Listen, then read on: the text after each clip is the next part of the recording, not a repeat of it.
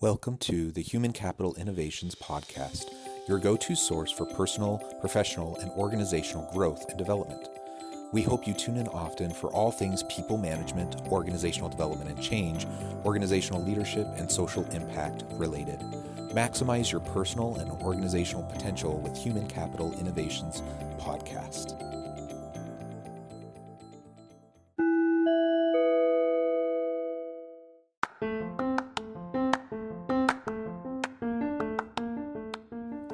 Welcome to the Human Capital Innovations Podcast. In this HCI podcast episode, I talk with Neil Chilson about the backfire effect of using control as a leader.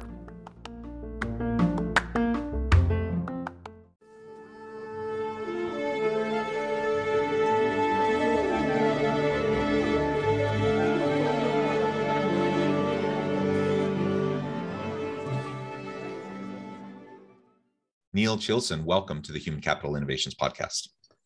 Thanks so much for having me, John.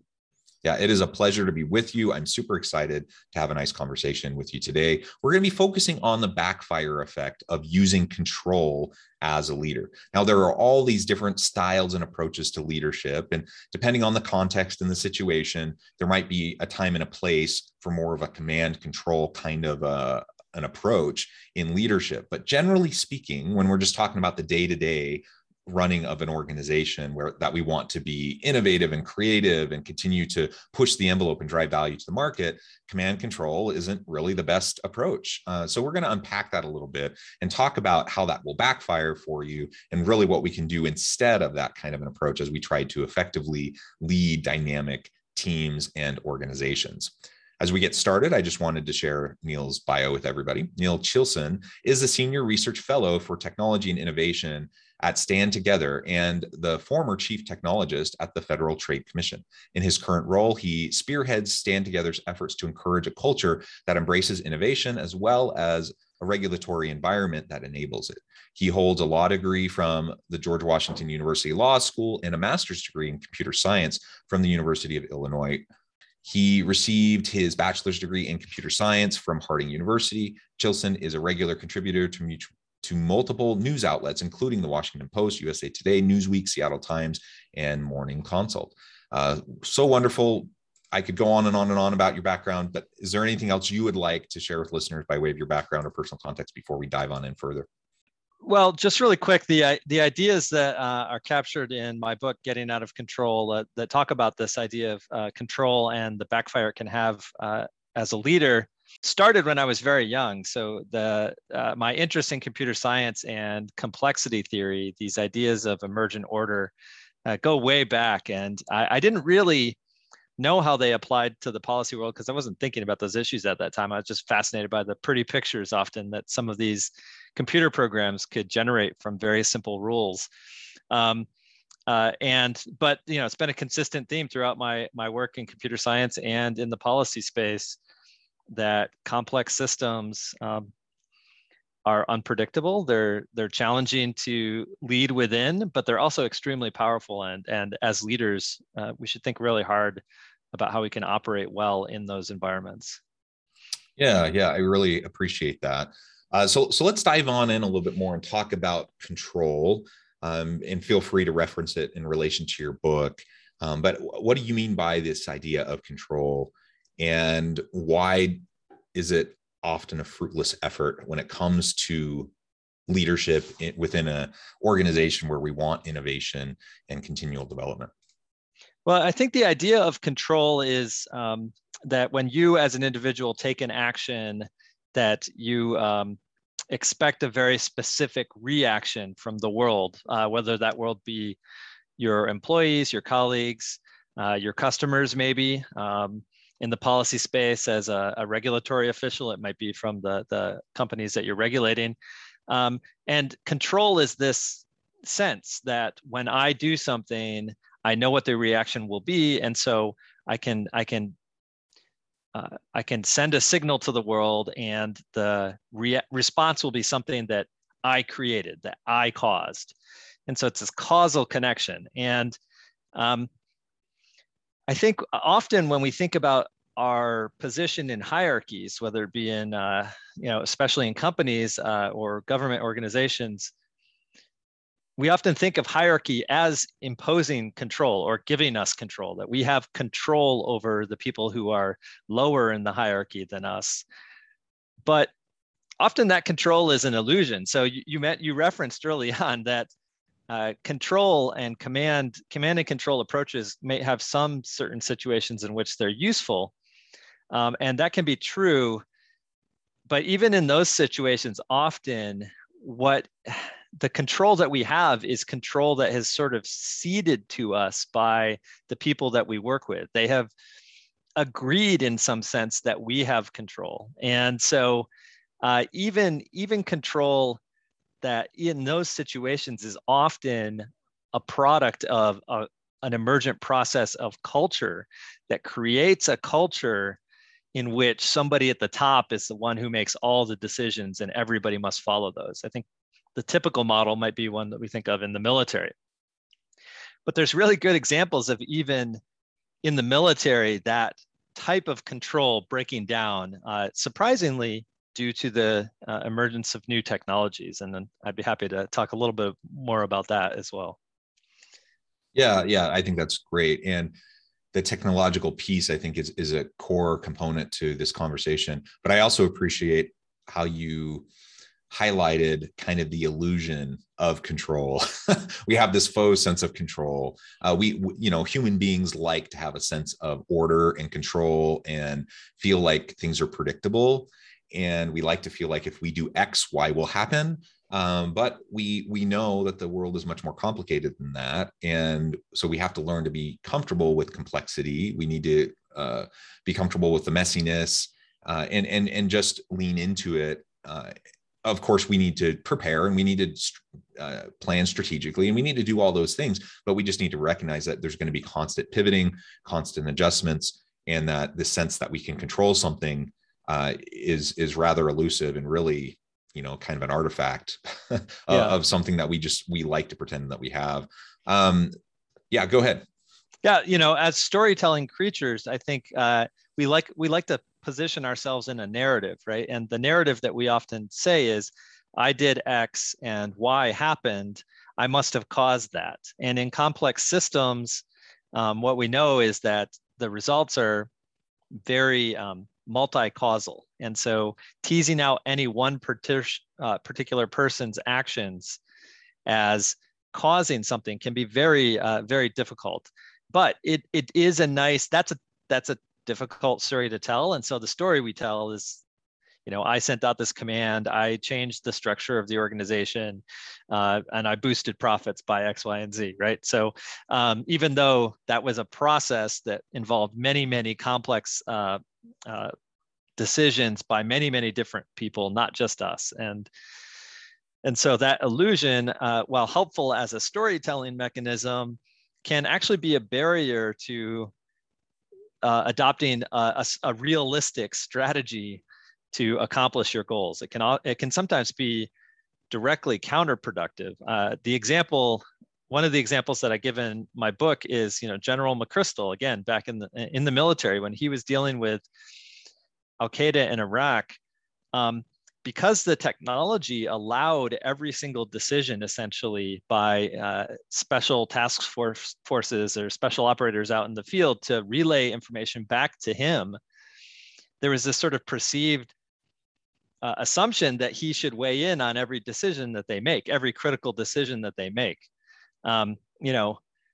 Back in the Civil War era, if you sent out a team to do something, there was no way for them to relay back information to you in that real-time way. And so that illusion of control was sort of solid, right? Like you'd be like, I told them to do something, they went out, and they did it. But what they really did was probably something quite different than you would have known as the general, at least tactically. But General McChrystal dealt with this issue where he could get the information back. So it's sort of like, he talks about it, how it fed his ego as a leader to basically weigh in on all these really important momentary decisions. But what he quickly realized is he wasn't bringing any additional value to this decision making, right? He was basically rubber stamping the people who had the local knowledge.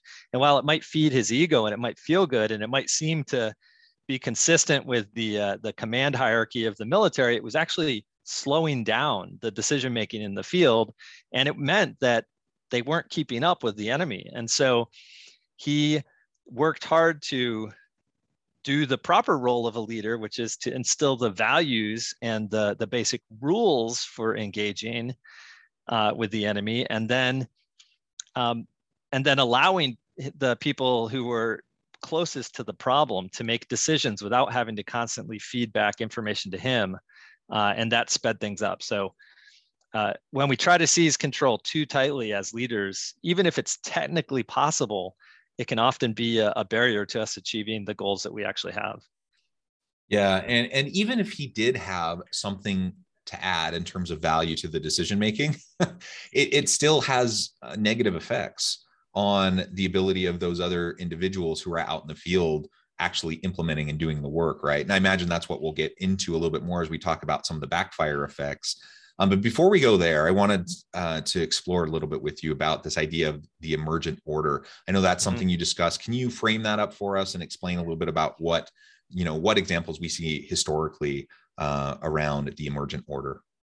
Yeah, so emergent order is this idea that the sum is more than the total of its parts, that there is something about a system that is complex that can create more value by interactions than it can from just the individual parts. So the example I often give is, think about being at a football game. I think we had some big ones over the weekend, and the fans all at the same time, they raise these placards that say like "Go Team" or "Roll Tide" or something. That's an example of designed order. Somebody came up with that plan, the schematic, and they gave it to everybody across the whole system. Then think about the wave. If you're at a sporting event, the wave, you might have some people who sort of instigate it, but every individual in the crowd who is participating is sort of following their own like simple set of rules. Am I excited? Is the person next to me standing up? Do I want to stand up? Do I have food in my lap? Yeah, they're using their local knowledge to decide whether or not to do a very simple action, stand up or not. But the result is a process that is a complex pattern of coordination across many, many people. And you can see that pattern, and no one controls that pattern. Even the people who started it, they don't really control the wave. It can die out suddenly, or it can keep going for a long time, just depending on this collective sense of all the people who are participating. And so that's a good example of individuals following these very simple rules, but the result being something complex and creating something that is emergent order. And so that's what I mean by emergent order.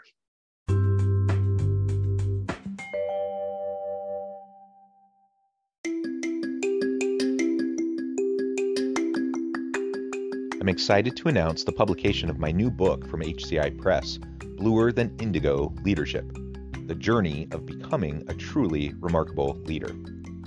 Early in my adult life, I learned about an Asian proverb that translates as bluer than indigo. If you think about the color indigo, it is a brilliant, deep, and vibrant blue, what some would call the bluest of blues. To have something that is bluer than indigo is rare and truly remarkable. Contrary to popular myth, there is no one-size-fits-all or cookie-cutter approach to effective leadership. There's no silver bullet, no secret sauce, no go-to model that will solve all of our problems. The truth is, great leaders have all had their unique strengths and flaws, and have all had to discover and then pave their own distinctive path in their life's journey to fulfill their leadership potential. Bluer Than Indigo Leadership will help you discover your own path and explore those ordinary, everyday actions that will help you respond to an uncertain future and produce extraordinary results for individuals, teams, and organizations.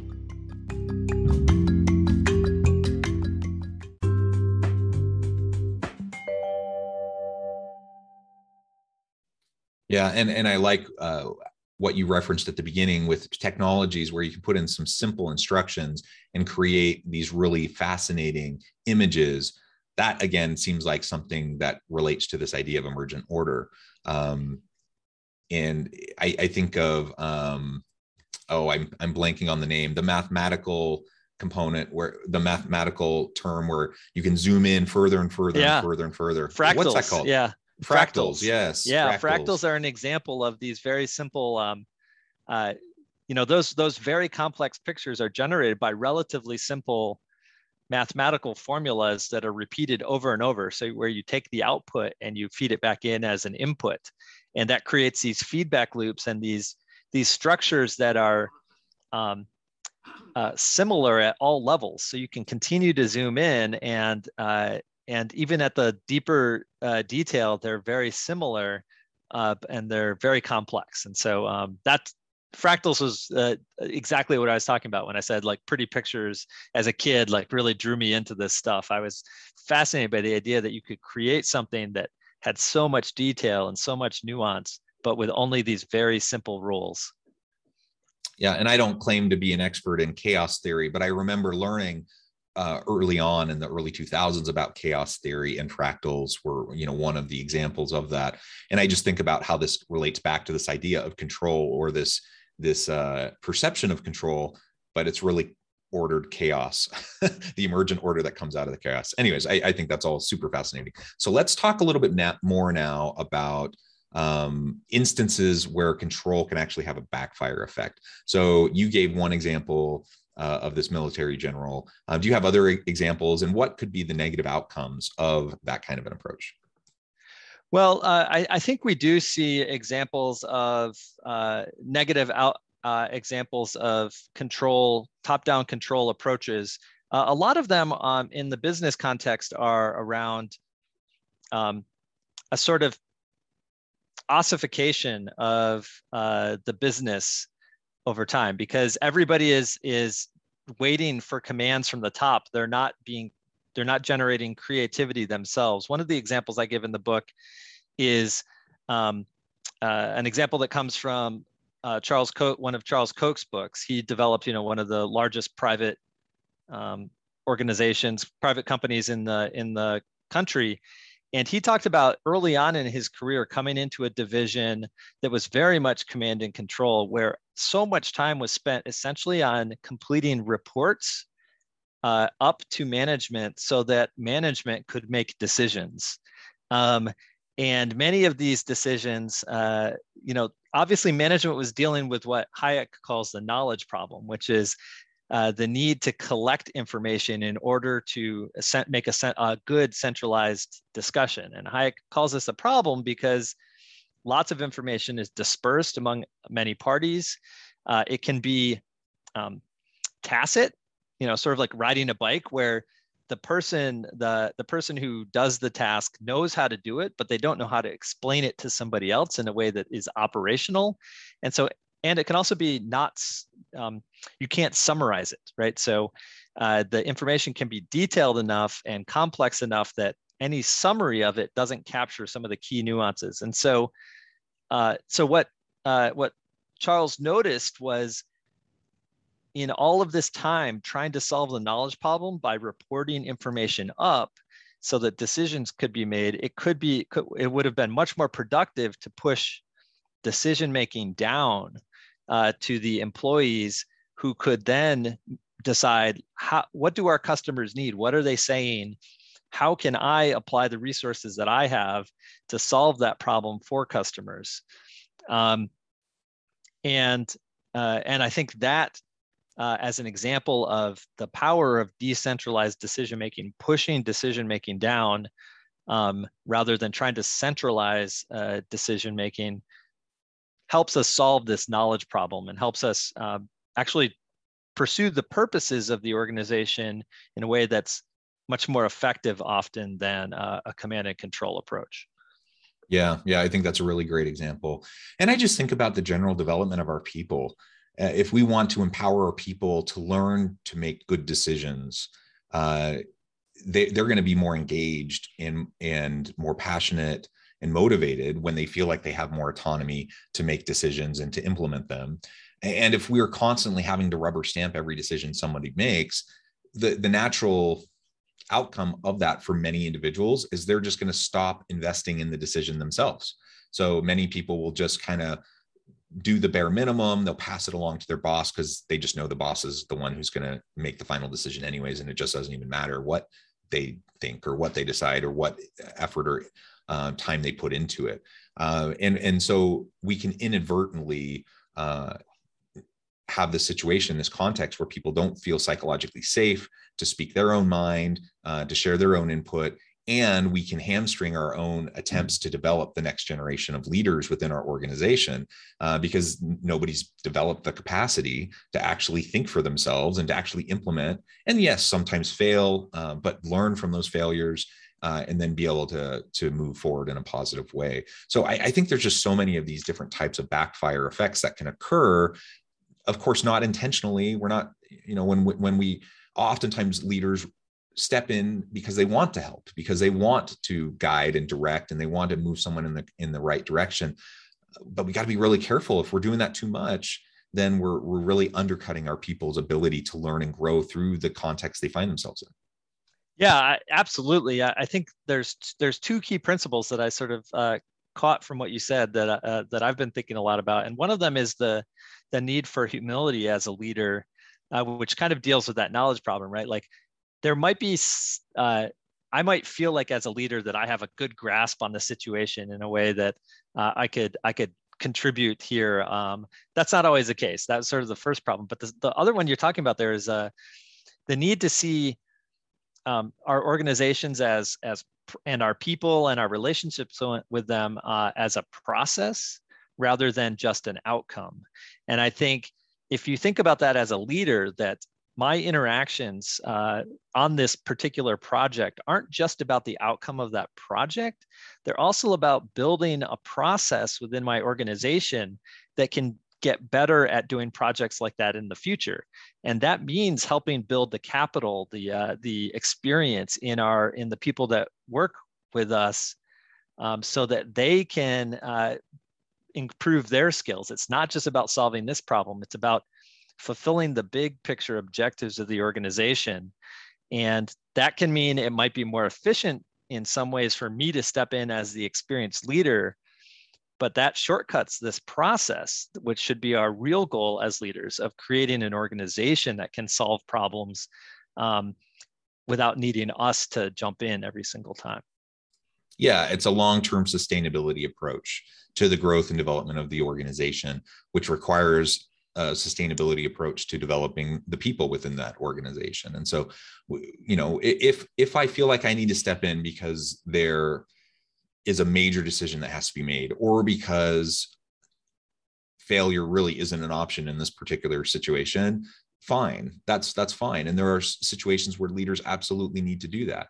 But as a general rule, on the day-to-day, do we need to get into all the nitty-gritty details of every last thing that our people are doing?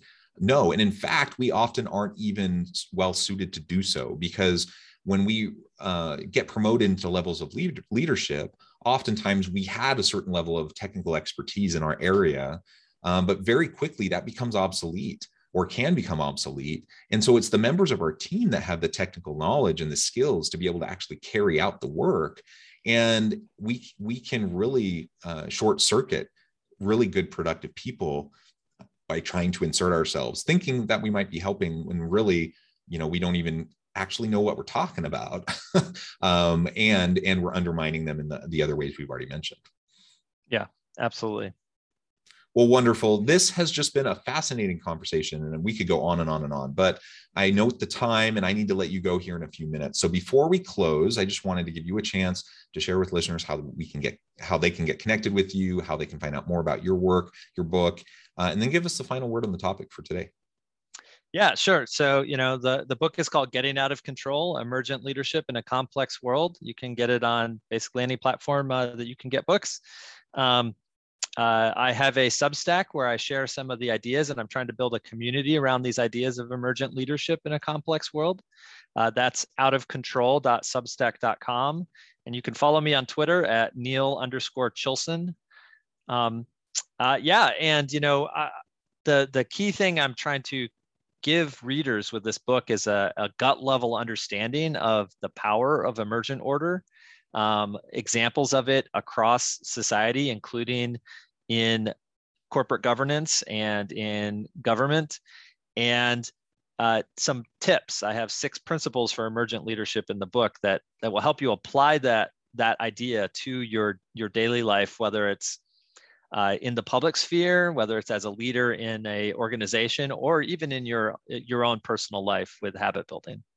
So thanks so much for having me on, John. I've really appreciated it, and I hope your audience will engage with these ideas and get something out of them. Wonderful. Thank you, Neil. It has been a real pleasure. I encourage listeners to reach out, get connected, find out more about what Neil can do for you. And as always, I hope everyone can stay healthy and safe, that you can find meaning and purpose at work each and every day. And I hope you all have a great week.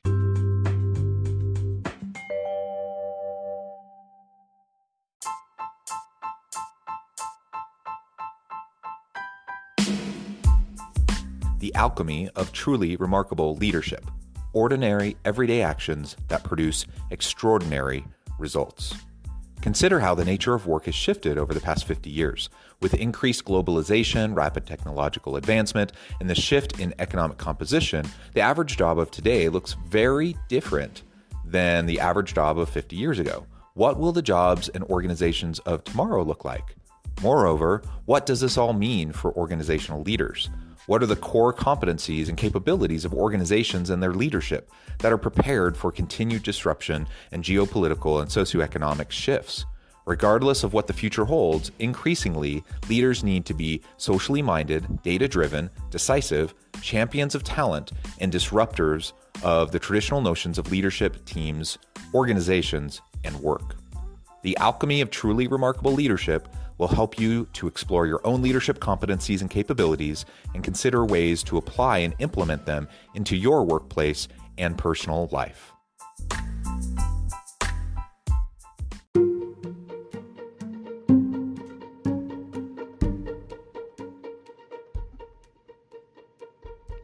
Check out Human Capital Innovations magazine, Human Capital Leadership.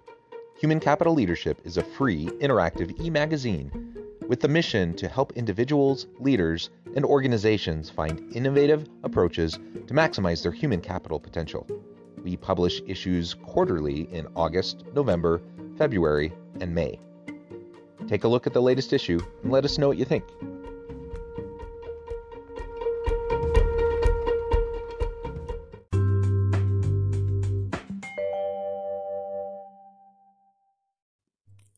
Thanks again for joining us for this episode of the Human Capital Innovations Podcast.